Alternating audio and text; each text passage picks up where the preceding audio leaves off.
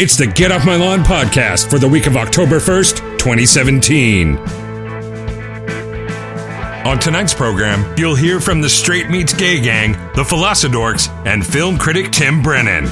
I'm your announcer, Craig, and here's your genial host, Kevin. Thank you, Craig, and happy October to you, one and all. This is Kevin, your genial host, and welcome to yet another exciting, action-packed, thrilling, non-stop, well, it'll stop eventually, edition of the Get Off My Lawn podcast, except no imitations. So, here's the deal, and there's always a deal. There's always something going on here on the show that, there's always something. A couple weeks back, I took a little break, and the break was to try to get some stuff taken care of. I've been working long hours, and I've been doing other things, and things have been getting, things have been falling behind. Not just on the show, but other places as well. This, you know what a personal life is? I don't. I've heard it's really exciting, but I've been trying to work on some stuff, personal stuff, professional stuff. I've been working on stuff, trying to work on stuff. Things keep getting in the way, and one of the things that popped up these last couple weeks while we were on hiatus, while we were taking a little break. There's another Get Off My Lawn podcast. I know. So here, a couple of years back, when I decided to start this up, I was thinking of different show titles and trying to think of something goofy and memorable and whatever else. And as I would think of these show titles, I would Google them, and I would check out the podcast section of the iTunes store, etc. And sure enough, back in, I think it was 2011 or 2012, there was a Get Off My Lawn podcast, but it hadn't operated in several years. And I reached out, and no word back from the people who were doing it. It just wasn't happening. So I went ahead and took the title.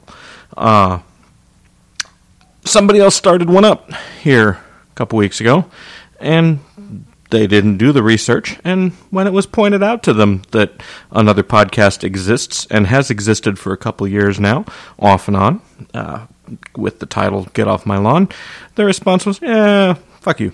So, yeah, fuck them, is really all I have to say about that. This is October 1st, 2017. It is my sister's birthday. She's very, very, very old. I mean, very old. AARP is trying to track her down. She's that old, and yeah. So, happy birthday, sis. Hope you're having fun out there. On this day, also, in 1975, Muhammad Ali took down Joe Frazier. Down goes Frazier. I'm not a big sports guy, but everybody of a certain generation has heard Howard Cosell's announcing of that game. Down goes Frazier, down goes Frazier. Muhammad Ali, one of the greats, one of the legends. And you want to talk about a controversial dude. I mean, he was very, very popular for millions and millions of Americans. But there were lots of people that didn't like him. He was a Muslim American. He didn't like the Vietnam War very much. He didn't like he didn't like a lot of things. Tossed his Olympic gold medal into the sea. Yeah. In a time where patriotism is challenged here in the United States of America, Muhammad Ali is somebody to remember. In terms of what a peaceful protest can be, and what a Muslim American can be, and what a human being can be. So, down goes Frazier. Let us never forget that. Also, on this day, October 1st, 1962, Johnny Carson debuted as host of The Tonight Show starring Johnny Carson.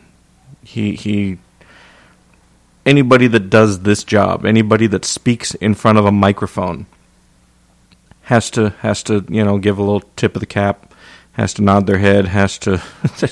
There's no chance. Any of us, anyone, you name another talk show host, one that has millions of people listening to them every day. Doesn't matter. They're not Johnny Carson. They will never be Johnny Carson. There will never be another Johnny Carson. And just, I know they do air episodes of Carson's Tonight Show on Antenna TV. Their YouTube channel is pretty good as well. Johnny Carson's estate releases DVDs and other things fairly frequently now. It sounds silly, but for a generation that hasn't heard of him, check him out. For those of you that grew up with him and hadn't heard him in a while, track him down again. It's a time when you need something that will just make you laugh and smile, and there's pretty much any random episode of Johnny Carson's Tonight Show will guarantee you laughter and smiles, and so yeah, just kind of remembering that. 30 years ago today, the Whittier Narrows earthquake struck here in the Southern California area. I remember it fondly. I was going to junior high at the time. I don't remember junior high fondly. I don't really remember the earthquake fondly, but I do remember that my dog Bert, my awesome, cool Shih Tzu Bert, on my sister's birthday, when the Whittier Narrows earthquake happened, hopped up onto my sister's bed and threw up all over her, because Bert is awesome. And that's really all you need to know about Bert, is that it's like, it's my birthday. Blah. There's an earthquake. That's what I remember most about the Whittier Narrows earthquake. I mean, yeah, we lived kind of close by, and I went to school kind of close by. Like the ceiling of our little lunchroom collapsed or whatever. But that part of it doesn't resonate with me. What I remember most about the Whittier Narrows earthquake is that my sister was thrown upon by my dog Bert. So I love you, Bert. I love you too, Terry, my sister. But Bert, come on, give it up for Bert. That was awesome. 30 years ago this week, Princess Bride debuted. And just, I am not into the fantasy genre. It has never grasped my interest. Game of Thrones is an awesome show. It's undeniably awesome.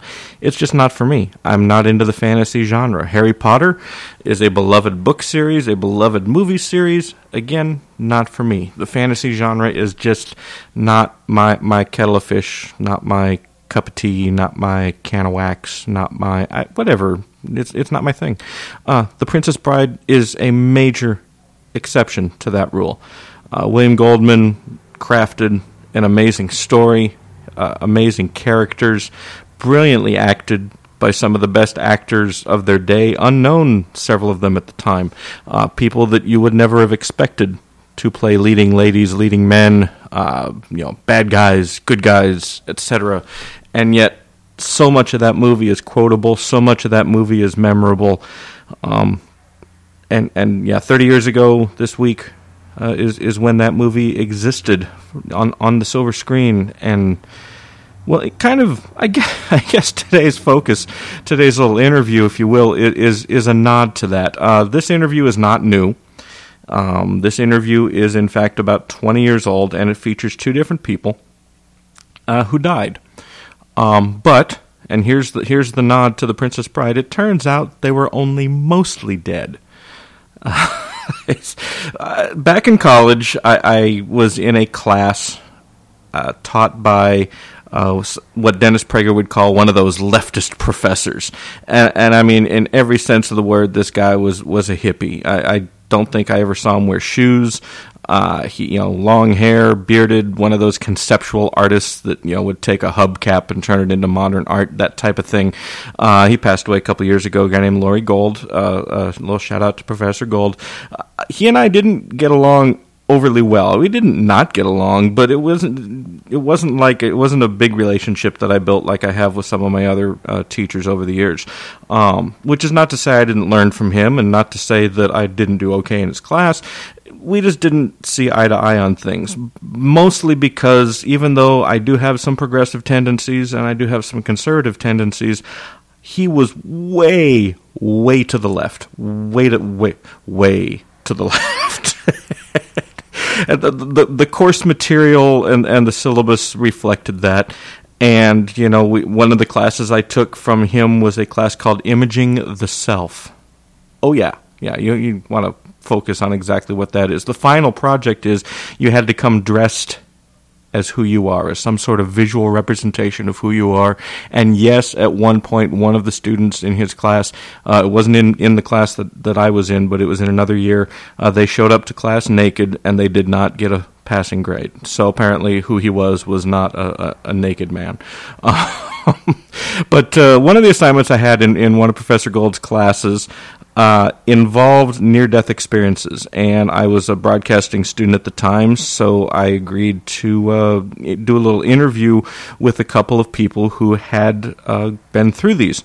For those of you not familiar with the term, a near-death experience is pretty much exactly as the title implies. Somebody who their heart stopped, no brainwave activity for a series of minutes, whatever the case may be, and during that time, as they are brought back to life, they are able to recount things that occurred during that time.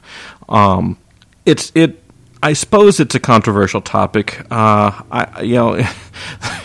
There's an exception to the hearsay rule in the law, in the courtroom, where you're not asked, these statements you're about to hear, you don't need to necessarily believe in the truth of their content. It's purely for the state of mind of the people you're about to hear. They believe what they are saying, and their lives have been impacted by what they believe existed and occurred during the time when, again, their heart stopped, the brainwave activity ceased, and that's the story you're going to hear today.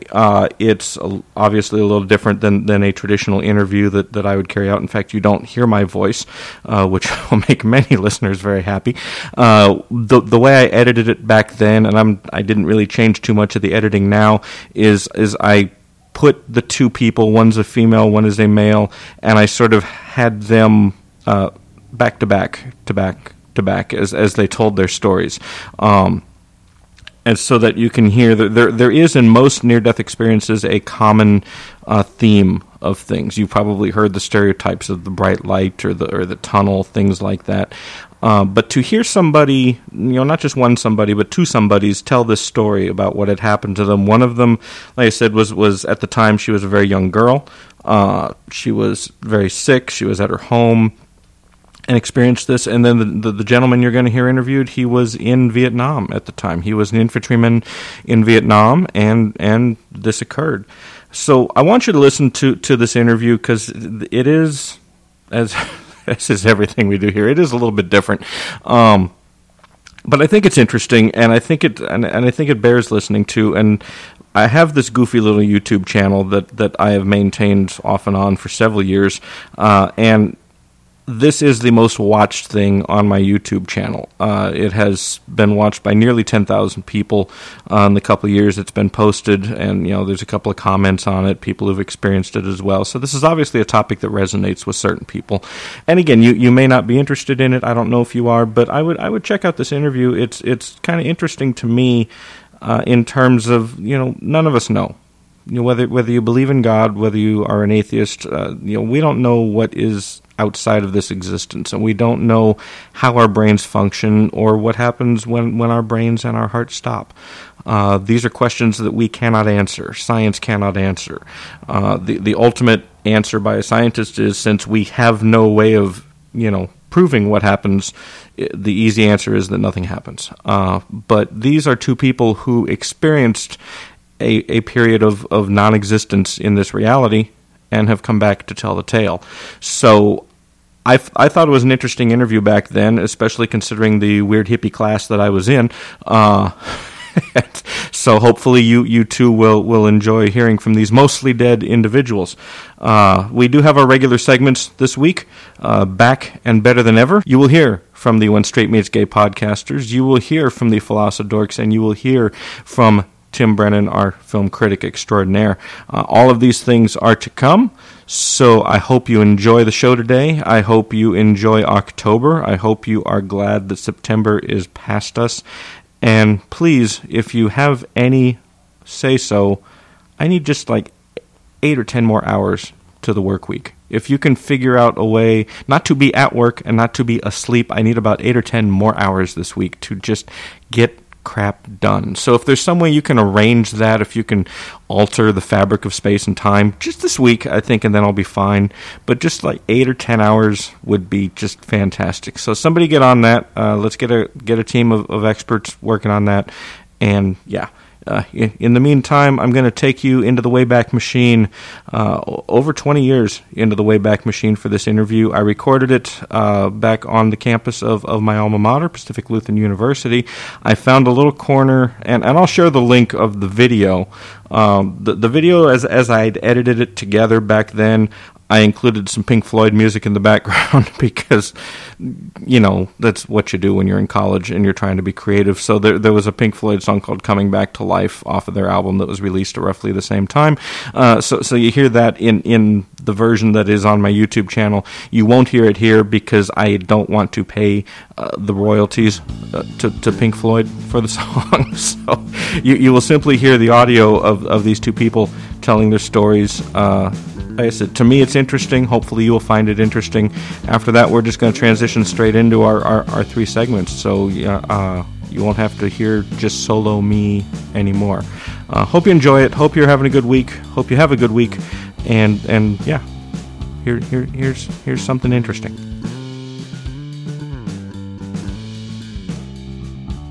It was in March of 1954.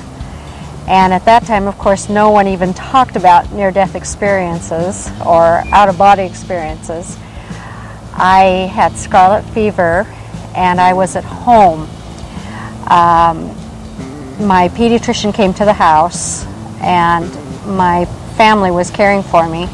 They had me in the living room because my bedroom was in the attic, and it was too far away, so they had me on the couch in the living room. I was 19 years old. I'd been in Vietnam about 10 months, and I was an infantry soldier.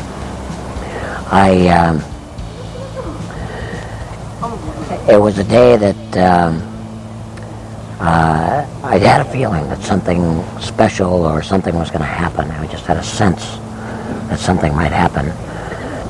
I was very weak. I had been sick for several weeks already. And my physical strength was really, really leaving me. I can recall lying there thinking I was going to die and trying to hang on. And I remember that as my physical strength ebbed, it was just as if the tide was going out and I was standing in the sand at the ocean. And I could feel the tug on my feet of the sand as the wave goes out, but it's also the pull of the tide as the tide goes out. So it has a little extra pull to it. I felt myself slipping out of my body, slipping away. And I was trying to hang on because I knew I was dying. We were being shot at from two sides. And unknown to me, the company commander had called in an airstrike. Our jet planes from our own side flew over, dropped bombs, and they dropped them right on top of our position. I was blown up by one of the bombs. I got hit in the face, the side with shrapnel. And I knew right there, at 19 years old, I was going to die. This was it. I was 5,000 miles from home, and I was going to die on this battlefield. So at first there was just a moment of panic, and then a moment of guilt for being there, and then just peacefulness came over me. So I just made myself comfortable. I took my pack off. And the blood was just gushing out of my face. I knew that it wouldn't be long before I bled to death. And I just laid down and I allowed myself to pass. So I was trying to hang on, and I couldn't. I didn't have the strength. I was too weak. So I let myself go. And when I let myself go, I found myself in a black space. It was comforting. It was cozy. I felt no fear. As I became more aware of the black space, I realized that I was traveling. I wasn't, regular modes of travel. I wasn't walking or crawling or skipping or running or any of those things. I was not floating. I was flowing. My my body was flowing, and then I was aware of a light. I saw the light ahead of me. As it turned out later, the light was actually above because I went up into the light. But when I saw it, I just saw this pinpointed light ahead of me at the end of the tunnel. The next thing I know, there was no more war. No more pain, no more injury, and I was in the dark corridor. And I was moving in the dark corridor, and it was peaceful, it was calm, it was pleasant. And then I suddenly came into this bright white light. And it was warm, it was wonderful. There was a sense of knowing, of knowledge that was all the answers to life, all the answers to the universe. And not so much academic knowledge, but just life knowledge of why we exist. When I came into the light, I came out of the tunnel and came into the light. It was the brightest light I've ever seen. There's nothing here on earth that bright that is not painful to look at. And this was not painful at all. This was absolutely welcoming. The light was embracing. The light was total love. It was total embracing, encompassing, surrounding love. There was no sense of time or time passing. It was just a beautiful experience. There were other beings that were communicating with me, but I didn't actually see anyone. I more like I sensed their energy. And then there was a person that was obviously in charge, and he said, "You have to go. You have to go back." And I didn't want to go. But he informed me that it was my duty to go back, that it was necessary for me to go back, and that I had a higher purpose. I was then aware that there were two other spiritual beings. Now, these beings were just orbs of light. It's hard to explain. I know that they were spiritual beings. They may have been angels. In my mind, I've referred to them as angels because I don't know how to explain what they were, other than I know they were spiritual beings. They were elliptical, they were bright light, and they had love radiating out of them. This glowing light of love was radiating out. Like a good soldier, I turned and went back, and the next thing I knew, I was in the dark corridor, moving back downward. And suddenly I was back on the battlefield. I could hear guns firing. I could hear people hollering. I was aware of various colors, white light. I was aware of yellow light, gold lights. It was just completely warm and love-filled. I wish I had a vocabulary to describe what it was like, because there are no words to describe how this felt. We don't have any words big enough, great enough, intense enough.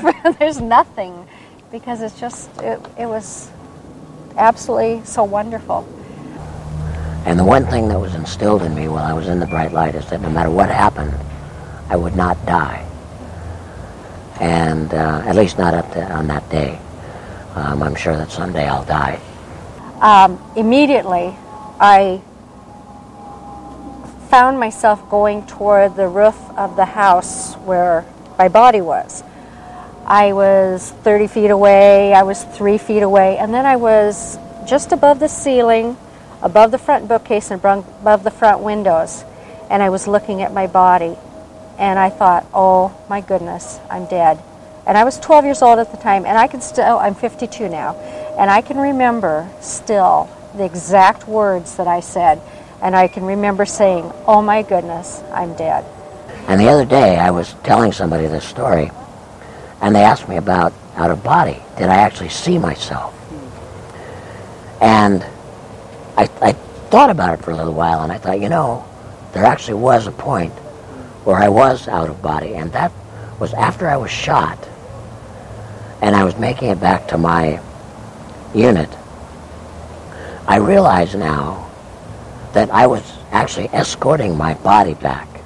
I was seeing myself because I was thinking about breathing. My throat was torn out, and I had to think about getting air into my lungs and back out without filling my lungs with blood. Diana raised the camera and took the picture. When the flash went off, at that same instant, I am up above the ceiling thinking, I need to go back and finish my life.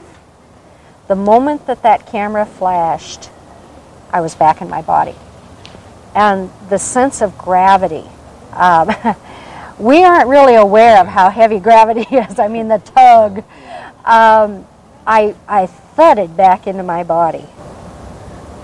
Thinking back on it, I was actually guiding myself back, escorting myself back, because I could see these things. And if I wasn't having an out-of-body experience, I couldn't have seen them. I did manage to get back and found the medics. In fact, at the time that I got up and was wounded, I had no idea where they were, and yet I managed to walk right to them. They called in a medevac helicopter, what we called a dust-off, and they loaded me on the helicopter and took me out of the field. The third day after the experience, I thought about the 23rd Psalm, because it made me wonder if the tunnel was the valley of the shadow of death. And it took me from 12 years old till 16 years old before I actually told my mother the entire event, from the beginning of my body feeling weak and weaker and weaker until I left my body, and then when I came back to my body. Don't remember much until I woke up in intensive care. That experience has guided my life. Actually, I kind of lost track of things for many years.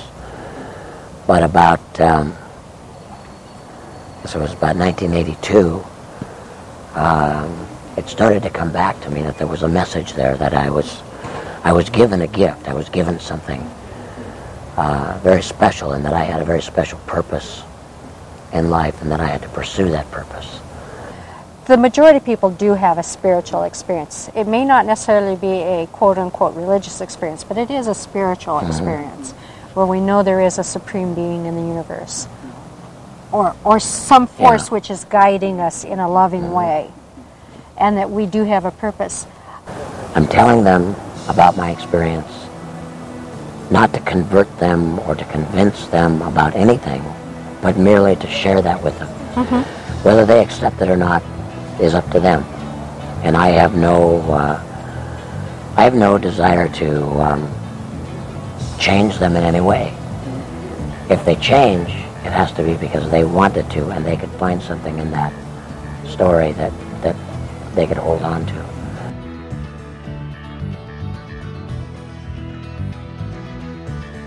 Brace yourselves for some deep thoughts with the help of the Philosodorks. Excellent. My $2.99 doodad is working. Is that a euphemism? Well, somebody's getting overcharged if it is. All right. Wah, wah. You can't spell self-deprecating without Kevin, I think. All right, we are here, joined once again by the Philosodorks, and they still don't have their own podcast posted, but, you know, I'm not calling them slackers. Don't judge me. I was sick, and I'd eat my arm. I wasn't sick, but I was extremely stressed out. You were. I saw the post, and you traveled, and yeah, that's okay. We understand. I still don't have a guest for this week's show, so, you know, that's all right, too. We improvise. We do what we do. Debbie Gibson's still standing you up.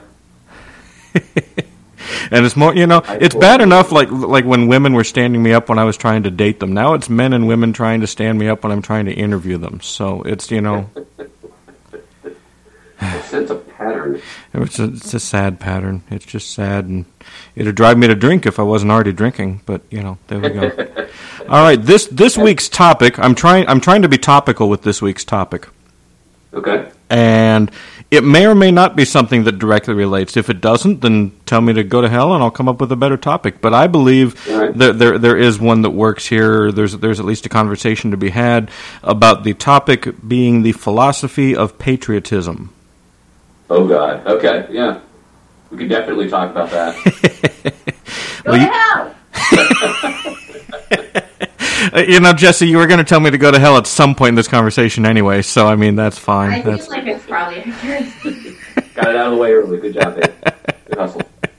So talk to me about what is the philosophical arguments for or against having national pride, for lack of a better sense, a better definition. I'll start with the arguments against, just because they tend to be easier to make, frankly. The general sort of skeptical attitude would be, well, why? Like, what about a country mandates my allegiance to it? And it seems like the arguments that one hears, at least in favor of patriotism, take one of the following forms. You should love your country, which basically just means, well, you live here, therefore you should love it and support the government that governs it, which kind of reminds me of Jerry Seinfeld's whole bit about sports, where you're basically just rooting for whoever wears the shirt, so you're rooting for laundry. Which my very anti-sports wife is very, very... I never heard that one, and I love it. Oh my God, I can't believe you didn't already know that one. Yeah. No. Yeah, so my world has changed forever. So the rooting for laundry argument is one argument for patriotism. It seems unsuccessful. You might, since it's not really laundry, but where you live, you're basically saying root for the real estate, root for dirt, right? Hey, dirt! Our dirt is better than your dirt, hooray. Fuck your dirt. Go to hell, dirt. Alternatively, and this is another argument that's especially advanced in the American context, well, there are certain things about our country that are objectively great, and you should love it for that reason, and those things tend to be life, liberty, pursuit of happiness, apple pie, baseball, and I don't know, peanut butter. If you're that grumbling in the background is Zoe, who's probably opposed to all of those things. I bet Zoe likes peanut butter. So yeah, the basic philosophical problem that patriotism sort of faces is that you're essentially telling people that there are certain sentiments or certain actions that are required of them morally, and then you're not really giving them much of a reason to harbor those sentiments or engage in those actions other than, well, because you live in this certain place or have this certain government, and a virtuous person would love his or her country and or take certain actions on behalf of his or her country simply because it's their country. I've never really found that to be compelling. Right.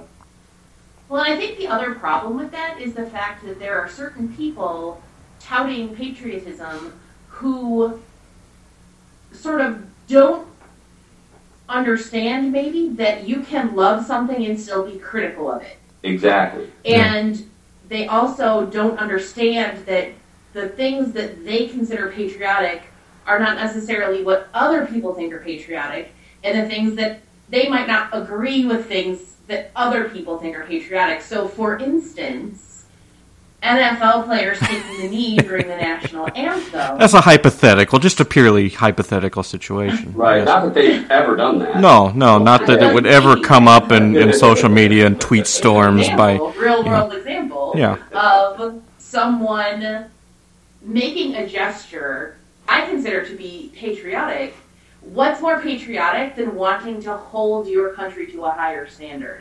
What's more patriotic than saying, shit, guys, we're better than this? Like, that's, I don't know, that's me. And that's exactly, once you get past the question, should I love my country? That's the next question. What does it mean to love your country? I mean, think about loving another person. I don't think there's any real difference. Right. You know, if you love a person and you see them doing things that are wrong and are especially damaging to themselves, if you love them, you speak up. Right. Say something. Do you want to bone America? I'd really rather just be friends with America. And not friends with benefits. Just, But maybe if you see America in a bar one day, looking a little loose, maybe she's had a few too many, you might try to take advantage of America, just slip her a little. It's sister to me, so that would just be weird. So here's my sort of take on it. Not so much a philosophical take on it, but at least my own take on the concept of patriotism, and that is, if you're going to accept or take pride in what a nation does, then you also have to take shame in what that same nation does. That you have to take the good with the bad. You have to take, yes, we freed the slaves, and yes, we've given women the right to vote, but we also are the only civilized nation that dropped 2 nuclear bombs, and we're also the only nation, that has done, that condones torture recently, openly, and we have a death penalty. And these are things that if you're going to take pride in what a nation does that is good, then you also have to accept the shame of what a nation does that is not good. And I don't see that being presented equally in terms of patriotism.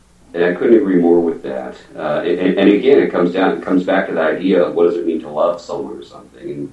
And, just blindly saying it's great no matter what is not patriotic. And not only that, it's not even rational. I mean, the founders of the country were very keen to have a country that was governed by reason, and that was sort of the animating principle behind the Declaration of Independence, behind the Constitution, the Federalist Papers, all of that. That want a government of laws and not men, and because laws are consistent, laws are rational, men are emotional assholes. Yeah. And what do we have now? We have like the most emotional asshole that you could possibly think of, the platonic ideal of an emotional asshole running the country. Well, I mean, scare quotes around running. Well, like, what is he doing? Nominally occupying the office of the person who, if he gave a shit, would run the country. He's golfing the country, is what he's doing. It's right. Yeah. He's telling Okay. Puerto Rico to fuck off. Yeah. But okay, so that's basically. I don't know that that's what I was expecting, but that is certainly, that's. I guess I struggle with the concept of pride in something that I had nothing to do with. That is, to me, the biggest struggle I have with the concept of patriotism. Is I didn't found the country. I didn't fight and win World War II. I didn't do any of these things. So why should I be, basically accepting whatever concept of pride comes with being patriotic? I didn't do those things. The President of the United States didn't do those things. Both, the most recent 3 presidents had nothing to do with any of those things. So, I don't know why that concept of pride gets related to patriotism to such extremes that it does. Well, it ultimately comes down to tribalism, is what's ultimately going on there, right? And that's what people like your Richard Spencers and your white nationalists / neo-Nazis are about, is this identitarian politics that says, we are, white people, Western civilization, whatever, and we should be proud of that just because of that. Right. Hard pass. Yeah. Hard pass. I'm good, thanks, now. Yeah. No. We suck big time. Yeah, we're not exactly, White especially people right now. suck. Yeah. There's our tagline for this week's episode: "White people suck." Yeah. Well, all right. Well, assuming a podcast ever does get independently produced by the Philosodorks, where can they find such a thing? Well, there are episodes currently up. I mean, you probably have all listened to them already, but you can find us at Philosodorks.com and on Facebook at Dorkscast, and Twitter at Dorkscast, In iTunes. And Google Play Store. And Around Pocket Casts. Yeah, we're on Pocket Casts. Pocket Casts. Basically anywhere fine podcasts can be procured. Yeah, I think that's it. Yeah, That's where you can find us. All right. Well, we have We're everywhere. There you go. Well, let's keep our listeners educated as much as we can. So I thank you, Jesse. I thank you, Rich, and I thank you for only telling me to go to hell once, which is pretty good. Go to hell. It beat. Thank you. I don't want to lower the average. We got to. I got you good, you fucker. All right, and Zoe, so long to you too. And yeah, that's woof. All right, cool. Well, All right, take it easy. Thank you, guys. Fasten your seatbelts. It's time for a few minutes with the guys from the When Straight Meets Gay podcast. I know. Okay, let's not waste any of this quote-unquote comedy gold here. So That's right. Oh yeah, you gotta always record us because we are. Just do what Richard does and record us when we don't know. Oh yeah, no, you've been recording since the minute we all connected. I don't even know what you guys look like anymore, dude. Well, it's because you had like family in town for 4 months, then you went back home for another 6 months. I'm still fat. Yeah, so like, and we still record podcasts and stuff, so it's all good. Yeah, so I'm not missing much at all. Okay, all right, well, never mind. I guess I don't even need to see you guys then. All right, so we are once again joined by the trio from the Straight Meets Gay podcast. We have Trey, we have Michael, we have Richard, or is that the wrong order? We can change it. No, that's the perfect order. Actually, that's the first time I've ever heard it like that. I've never heard it like that. That is perfect. Oh my god, dude! Wait a minute. What's happening here? You know he what? He goes away for 6 months, and then all of a sudden he comes and he's like, "I'm the king of the fucking world, bro." Well, y'all are really about to have people believing that I've been gone for 6 months. Well, let's start off. I mean, like every time we go to record, we're like, "Oh, that's right, Trey's family in town. Oh, that's right, he's out of town. Yeah. Oh, that's right." Yeah, that's Right, true. right. See, here's the thing, guys. Here's the I'll be thing. back Saturday.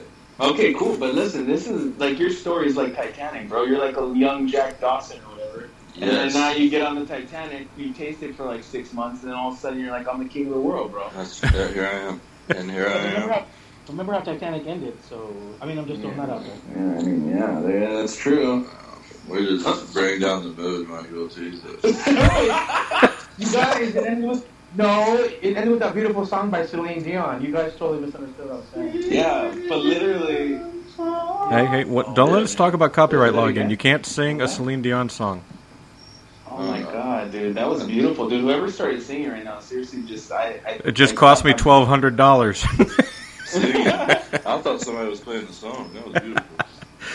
All right, so before we get into the topic of the day, why don't you guys take a minute and catch people up on where you are, where you're at, what you're doing, what you're working on, what's hip and happening in your world. Yeah. Oh my god. Okay. Go ahead, Michael. You go no, Trey goes first since he's the baby and he never gets to go first. Well, I think we already established that. He's a nun. Yeah, I'm a nun. Yeah, as in he ain't getting any? I'm just kidding. Oh, shit. Trey's a gentleman. He wouldn't tell you even if he was, dude. Oh, I never kiss and tell. Is that because you never kissed? Oh, Oh, I'm so mean. don't ruin the magic. Dude, that's hardcore, bro. That's what she said. Oh, dang. All right. Well, anyways, Michael, why don't you tell everybody what you're doing? Because you know you're going to take the longest. Because I have the most going on. I have the most going on. Yeah. No, well, the cool thing is I launched my own podcast. So while Trey was gone, I was like, God, I want to keep podcasting. So I started my own called Mimosas with Michael. And, yeah. I mean, that's probably the biggest thing. I'm still writing. Tell them about, so WSMG as a whole, we have a very important podcast coming out on October 13th. My birthday. Oh, well, there you go. It's for your birthday. There you go. Yep, and it's on a Friday the 13th, which is always good. Yeah, Michael, you wanna tell them what it is? Yeah, we're doing, because there's a Friday the 13th in October when Straight Meets Gay is doing a Friday the 13th reunion That's right. episode. That's And true. we have, yeah, and Kevin, we have Victor Miller, who you've interviewed on your show. Oh yeah, and I appreciate you handing him off to me for a while there. Oh, I pretty much just pass him off to people. You're like an entertainment pimp. I mean, basically. We had Victor, who was great, who wrote the movie Friday the 13th, and then we had Harry Manfredini, who was the composer, and then we did Adrienne King. She was the lead actress, and it was so great because Trey was out of town, so we recorded him ahead of time. That's why it was great. Wow.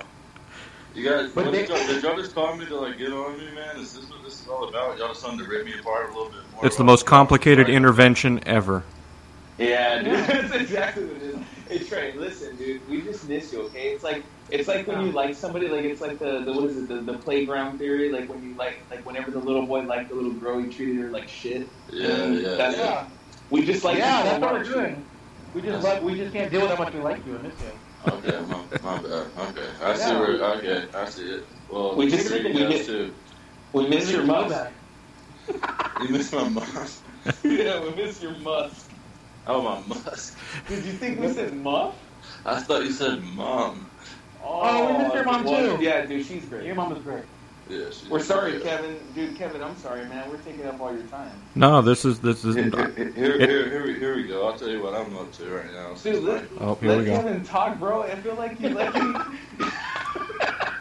I thought we were saying where we're at. Have you not heard the previous segments? I basically say hello and then cut you off after 5 minutes, and we're already 7 minutes in. That's what we did with the Friday the 13th thing. We didn't even talk. They just talked the whole time. It was fantastic. That's true. But no, Trey, tell everyone what you're doing, dude. You got big things, dude. Tell them. Yeah. That's Trey. Right now, I've been doing some stand-up. You know what I'm saying? I've been actively chatting with ladies. Oh wow, that's a first. Yep. Successfully or? Oh yeah. I talked to one more than others. So, wow. So does that mean you have a girlfriend now? I wouldn't say girlfriend, but oh shit, like a little like a skinny. You know what I mean? Like what they call skinny. You know what I mean? A little slimmy. I don't know. Look, here we go. I can't. Let's just be careful what we say out here. You know what I'm saying? She might be listening.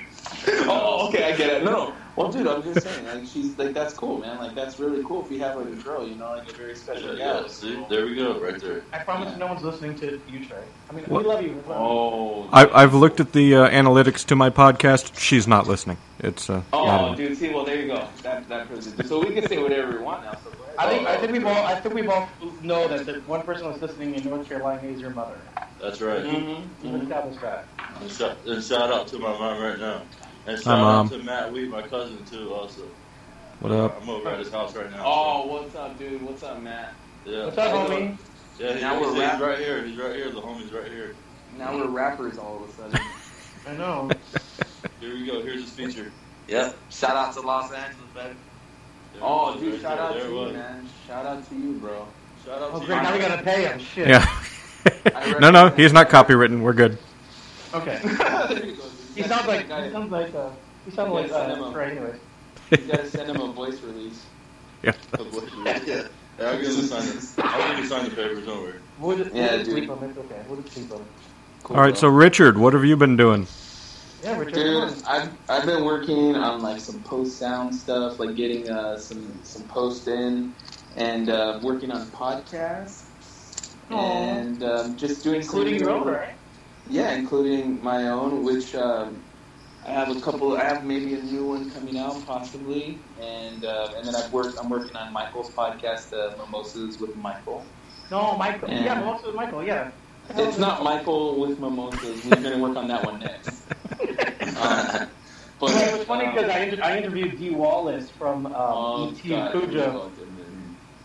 What? I'm just saying. I kept stuttering. I kept calling it Michael with mimosas because I don't know what I'm doing. I guess he's scared. He's worried. He's worried and scared about us.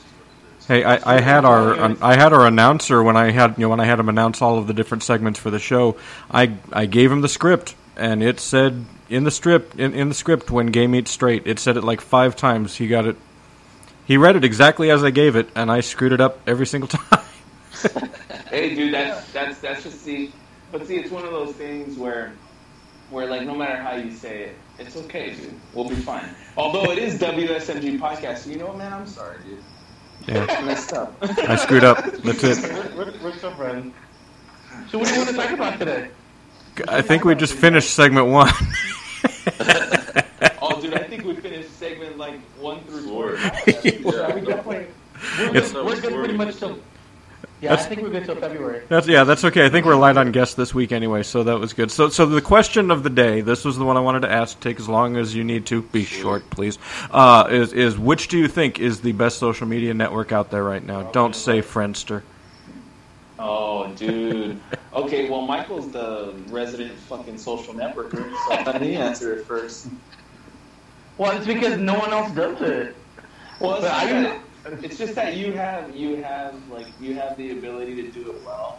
And Trey is pretty damn good at it too. I don't know what I'm talking about. Because Trey made this video, he made this video a couple weeks ago. And as soon as I saw it in his Instagram stories, it made me laugh so damn hard. I laughed for at least 5 minutes straight, and then I proceeded to piss myself because it was so funny. And everyone follow at the Trey Melton and check it out. Or maybe just follow at WSMG podcast on Instagram. I posted on there, and you can see it there. It's so good. And then the first thing that Richard did was he called me and he goes, "Why can't Trey be this funny on our podcast?" Wow. I don't know, man. I don't know. That kind of sounds like a Michael joke, to be honest. Oh, dang, homie, this is getting rough, bro. See what happens when we don't. Oh. Oh, dang, dude, this is nasty, bro. This is getting real dirty. Yeah, that's crazy. Kevin, I'm sorry you had to hear this, dude. I'm watching a friendship dissolve right here. It's okay for all the fans. You know what, guys? This is the true Michael right here coming out. Y'all think he's all level? There it is. Try again. We were just talking the other day how you always call me out. That's so mean. Oh, dang, dude. This is getting dirty. I'm going to be the good friend that does that, Michael. Isn't that what you want? Trey, I love you so much you don't even know. And this is historic, dude. I'm sorry. Can I get the question again? I'm just curious, though. Oh shit! He's already a diva. You see that, dude? That's Beyonce. I didn't hear it all the way. What's the best social media platform? Wait, did I say it wrong or? No, you got it right. The best platform? Yeah. Social media platform, right? Okay, best social media platform. Well, Grindr. Oh, okay. Grindr kind of sucks now. It has too many ads. Oh. It's like you try to go click on a cute guy and some ad pops up and you're like, I'm done. Dang, homie, that's nuts. Well, anyways, Trey. I'm going to have to go with probably Snapchat, y'all, honestly.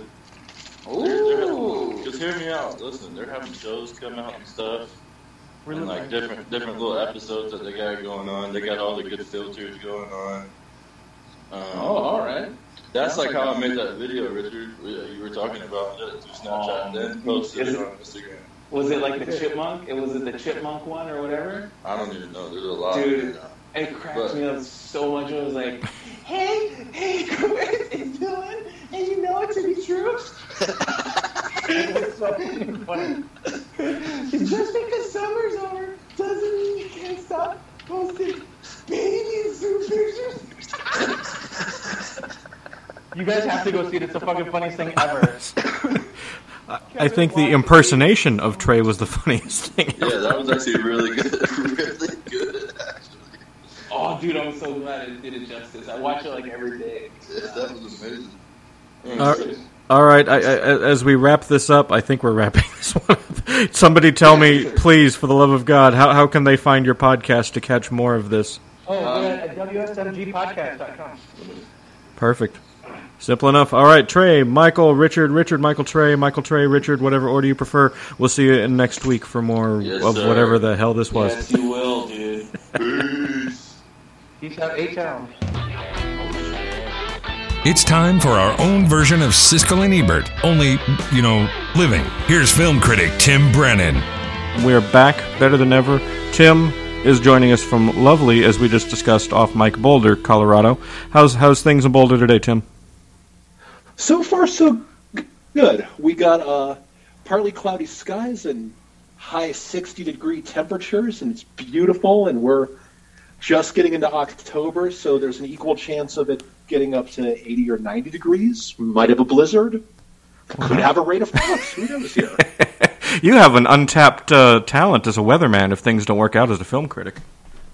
Yeah, Colorado is drunk a lot when it comes to the weather, and it's alarming, but things are not boring. Well, cool. Well, we are here not just to talk the weather, but we are here to talk a movie. What movie are we discussing this fine afternoon? So we are going to be talking about Battle of the Sexes, and it's the new dramedy starring Steve Carell and Emma Stone. And co-starring one of my favorite actresses of all time, Natalie Morales. But that's...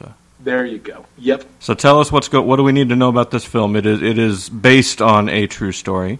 Based on a true story, set in 1973, so 70s music and TV and guys in tuxedos with ruffles and the whole thing. And it is about a competition between Billie Jean King, a famous 29-year-old female tennis player of the time, and Bobby Riggs, a comfortably over-the-hill 55-year-old male tennis player of the times. Mm-hmm. And long story short, Billie Jean King making a name for herself, the head of the tennis association, played very smarmily by Bill Pullman, sets up a tournament. The male winner of the tournament gets a prize of $12,000. The female winner of the female tournament gets a prize of $1,500. Billie Jean King points out that this is outrageously sexist and unfair. Bill Pullman doesn't care about that, so Billie Jean King walks and takes pretty much every notable female tennis player with her to set up her own female-only tour. So this is great. Yeah. Everybody's happy. Now, Bobby Riggs, on the other hand, he's looking down the barrel of 60. He's a gambling addict. He is trying to find something worthwhile to do with himself. And he decides he is going to publicly challenge Billie Jean King. So he says through the media that as a man, he has the skills to beat any woman in tennis at all. And he's superior to any woman in tennis just because he's a man. And so the stage is set for a titanic tussle, right, between a loudmouth jerk of a man who doesn't really take the whole thing seriously and a hardworking, possibly overprepared woman who has to deal with sexism, has to deal with not being taken seriously. So you can kind of see why it's a little bit relevant for these times. Yeah, and sadly, it shouldn't be relevant for these times, and yet it is. Yeah, exactly. But there's a famous quote where I think it was Churchill who said, "Americans can be counted on to do the right thing, but only after they've exhausted every other option." Yeah. So. Seems to sum it up. So we have some interesting names listed acting it. Who are some of the behind-the-scenes people that put this movie together? So the film was directed by Valerie Faris and Jonathan Dayton, and they are best known for directing Little Miss Sunshine. Oh, okay. And that was the movie that also kind of gave Steve Carell some credibility as a dramatic actor. Yeah, I enjoyed that film. I was not a fan of it. No? But I liked Steve Carell, and with Faris and Dayton, they're really good at juggling an ensemble of actors so that folks don't get lost in the shuffle. And they're also really good at using the set and music and costuming to create an evocative place. So in Battle of the Sexes, they really do a terrific job of making it feel like you're genuinely in 1973. It doesn't feel ham-handed, but it does it feels real. It feels kind of grimy and down market, as I think the 70s were for the most part. So it's a good-looking film. They get the small details really right in terms of not only the huge sexism that women had to and still do have to deal with, but also just the small moments of sexism.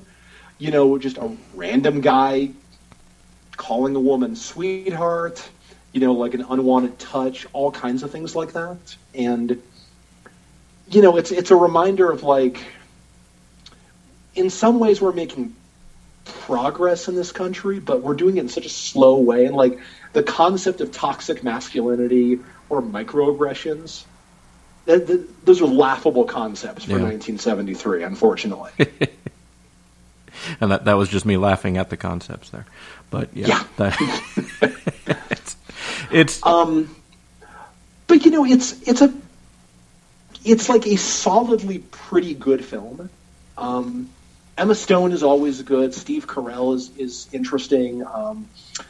There's some very brief performances by Sarah Silverman, who's solid. There's a good performance from Alan Cumming, where he shows up very briefly as a stylist, and he's good. But it really feels like it pulls its punches. It feels sort of like a made-for-TV kind of movie, and it needs to have more oomph to it. You know what I mean? Yeah, it's a little soft around the edges, for lack of a better phrase. Exactly.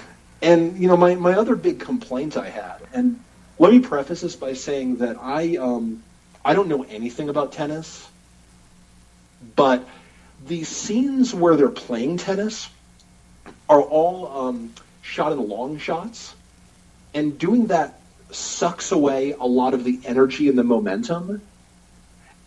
So I'm watching tennis, and I'm watching the puck of the ball going back and forth, but I don't really feel a whole lot of urgency while I'm watching it, of like, oh my God, we got to do this, got to go, get him, kick his ass, Billie Jean.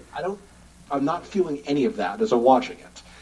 And I feel like if it had been shot a little bit more close up, like, say what you will about Oliver Stone, and there's a lot we could say about him. Yes, there is.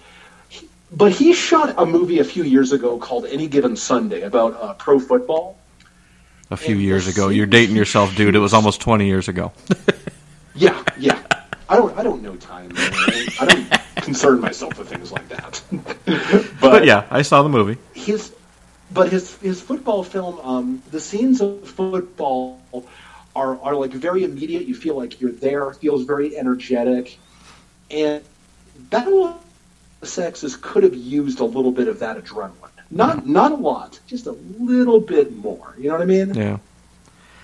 I suspect, I heard an interview with somebody behind the film. I forget if it was the writer or the director, but somebody had said that really they wanted, even though it was a film about a tennis tournament for, a competition, the film was about, the Battle of the Sexes, and they didn't want to emphasize the sports aspect of it. They didn't want it to be, a sports film. They wanted it to be a film that had a sport in it for, I'm not explaining it as well as whoever it was, but that was, No, I get what you're saying. You're absolutely right that the sports angle is the secondary angle. Yeah. And I mean, it should be. But by the same token, if you're going to have the most exciting kind of moment of triumph come because of a tennis match in your movie, you're kind of obliged to make it exciting somehow. Oh, I'm not defending it in any way, shape, or form. I say, we go kick the director's asses right now. Let's do it. There. All right, let's do it. It's on. So, it's okay. I don't know that it warrants being seen on the big screen. Mm-hmm. It's an entirely necessary film. It's pleasant. The people that I saw it with enjoyed it. So I'll say it's solidly okay. I don't think they're going to put that on the DVD cover. Oh, no, they won't. No, they won't. Our film is solidly okay, Tim Brennan. But wouldn't it be beautiful if they did? That would be awesome. That would be... Yeah. It beats some of the made-up ones, that they do in the film world sometimes, or they have... Or who? Oh, yeah, exactly. Who was the dude with the big mustache on the Today Show that loved everything? Oh, what was his... Gene Shalit. Oh, Gene Shalit. Yeah. He could watch somebody taking a dump and write 300 words praising the experience, and talking about how great it was. And he always drove me up the wall. I'm like, really? Okay, no, that's not... Yeah, it'd be like, it's a moment of towering humanity. Gene, it's a guy pooping. Yep. There's no towering humanity. And it wasn't like he was striving for, the hidden psychological subtext of things. He was like, and, the women were hot and the explosions were big. And it's like, really? That's all you got, Gene. Okay. Yeah, you wake up at 3 o'clock in the morning and say, you know what I did with my life? I said that women were hot and explosions were big. Yep, where's my check? Not good. Yeah, that's see, here's my praise to you, Tim. You're a better film critic than that. Well, and the Today Show hasn't called me yet. I know. They'll put Megyn Kelly on, they will. but I'm waiting for Tim Brennan's hour of the Today Show. We got to make that happen. Oh, it'll be, if anything, it would be Tim Brennan's maybe 37 and a half seconds. That'll be 36 and a half seconds more than I would get, I guarantee it. But yeah, that's so for people who want to, read your full review and find out more about this, that is aboutboulder.com, and you are there. And what else can they learn on that website? I'm guessing things about, Denver. Is that what that website is? Exactly. Yeah. The aboutboulder.com lets folks know what's going on in and around Boulder, Colorado. Events going on at CU, local breweries, marijuana, the Rockies, basically everything Colorado. There you go. So check out that website, click on Tim's page so he gets lots of hits and, makes lots of money and eventually gets his Today Show gig that he's been dreaming of for his entire life. Thank you, Tim. Thank you so much. All right, and that is going to do it for this week's Get Off My Lawn podcast. I want to thank everybody, as usual, who is a part of this show. I want to thank everybody, as usual, who listens to this show. Hopefully you promote this show, talk about it with friends, family, loved ones. I don't know, maybe you do, maybe you don't. Either way. Thank you for listening. Thank you for being there. Thank you for being a friend. Traveling down the road and back again. Your heart is true. You're a pal. You're a confidant. You know what? If you threw a party, never mind. Forget it. Get off my lawn. This has been the Get Off My Lawn podcast, brought to you by Kevin's Bookmobile. Check out www.lulu.com/Marusik for a selection of books authored by your genial host. Buy a paperback, download an ebook, and help support the podcast. That's www.lulu.com/MAROUSEK. And by our tip jar. Like what you've been hearing on the show so far? Want to hear more? Then help us out by going to getoffmylawnpod.blogspot.com, clicking on the tip jar, and donating to the cause of creativity. No amount too large, no amount too small. That's getoffmylawnpod.blogspot.com. Follow us on Facebook or Twitter at Get Off My Lawn Pod. Check out our SoundCloud at Get Off My Lawn Podcast, or subscribe to us on iTunes for the latest episodes. Questions or comments, or to suggest a guest, our email address is getoffmylawnpod@gmail.com. The theme was written and composed by Brian Weideman. Check out his music at www.worldbride.com. That's WORLDBRI.com. The logo was designed by Julie Contreras at Urban Bird Design. Go to urbanbirddesign.com to learn more. Thanks for listening. Tell a friend.